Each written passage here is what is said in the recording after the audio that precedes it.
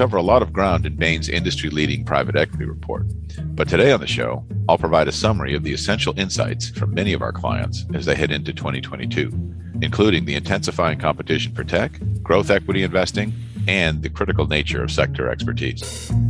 I'm Hugh MacArthur, head of Bain's global private equity practice, and this is Dry Powder. We look at multiple key trends in Bain's 2022 private equity report. One is the continued rise of software investing. Technology now accounts for 31% of total deal counts, and 90% of tech deal value is actually software. The resulting competition for deals in the software sector has led to ever higher multiples. Prices are sky high. However, software has outperformed other private equity investments, with 60% of deals returning 2.5x or greater, and with fewer write-offs than other sectors. These superior return characteristics have a lot to do with the operating models typical of enterprise software companies, especially SaaS businesses. That's software as a service. They tend to have strong revenue growth. They're also capital light, meaning that there are no factories or other hard assets that suck up capital. Software subscriptions are also sticky. Once a customer actually joins, they tend to stay in. However, because the market is fiercely competitive, there are a number of things to be cautious of as you think about 2022 and beyond. Firstly, you shouldn't expect that strong software assets will see multiple declines from today's levels. There's a lot of money chasing these attractive companies. Secondly, you'd better know what you're doing. If you're going to pay a full price with conviction, that requires deep expertise, both internally and through an ecosystem of advisors and experts. And let's not forget, the software space is very large. And being a software investor means likely you're going to be picking your spots, whether it's horizontal software, vertical software, infrastructure, or other areas. But no one can be an expert in every possible area of software. So really getting to the subsector level and developing an expertise in subsectors that you understand best is going to be highly correlated with being successful in buying the right assets, paying those high prices, and generating the returns that stakeholders expect. Lastly, generating those returns is going to require improving capabilities, operating more efficiently, and developing commercial excellence to really keep the revenue line ticking over. This is not an area where the world is standing still. Investors are getting better. Companies are changing in the software space at an incredible rate. In order to take advantage of these changes, you're going to really need to know more about the value levers that you're underwriting and the risks that you're taking in order to succeed. Next, I'd like to talk about growth equity. Growth investing has rapidly emerged as one of the most dynamic segments of the private equity industry.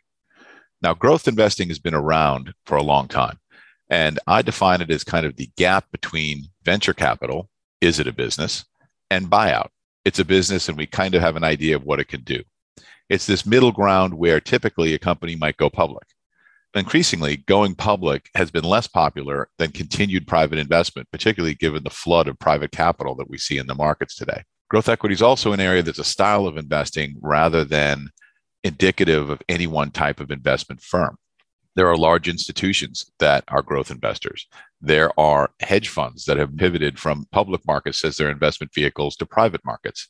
There are traditional buyout funds that are in the growth investing space.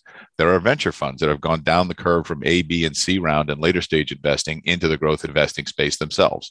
So a large number of players are chasing these types of opportunities and the potential to generate very high growth and very high returns. Of course, that also means we're going to see very high pricing. In fact, growth and late-stage venture assets under management have expanded at twice the rate of traditional buyout assets under management over the past 10 years. And that trend continued in 2021. Over the past few years, the line between growth and buyout is steadily blurring. Traditional buyout funds increasingly are investing in companies that look less like buyouts and more like growth equity, with lower leverage attendant to them. Large private equity firms are also launching dedicated growth funds. The private equity industry's traditional focus on cost and efficiency is giving way to a widespread belief that technology-enabled growth and disruption are more potent drivers of value.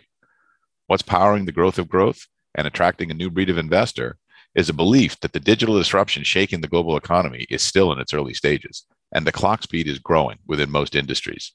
I mentioned that technology and software in particular was about a third of the market by deal count. If you look at other areas like healthcare IT, financial technology, tech-enabled business services, you could easily get to a number that says over 50% of all the deals done are technology-driven. So whether you're a growth equity investor or a pure buyout investor, knowing more about technology and how it's impacting various industry sectors is going to be more critical than ever in generating returns in the future. Now I'd like to say a few words about sector strategy.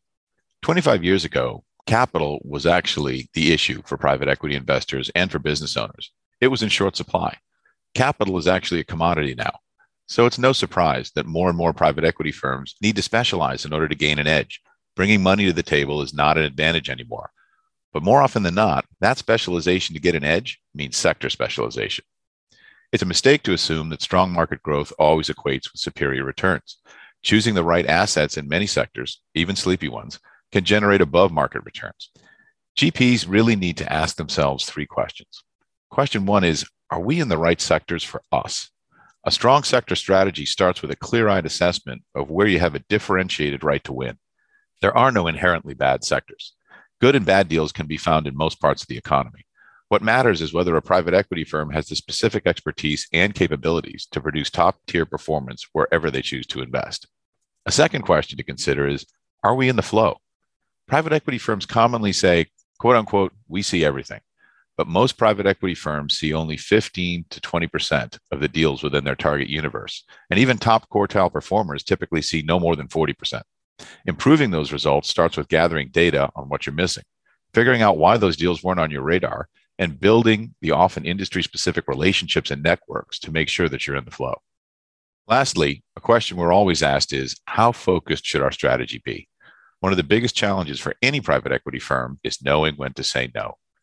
Rather than setting a target number of sectors, firms that succeed in deepening their sector expertise often flip the problem on its head.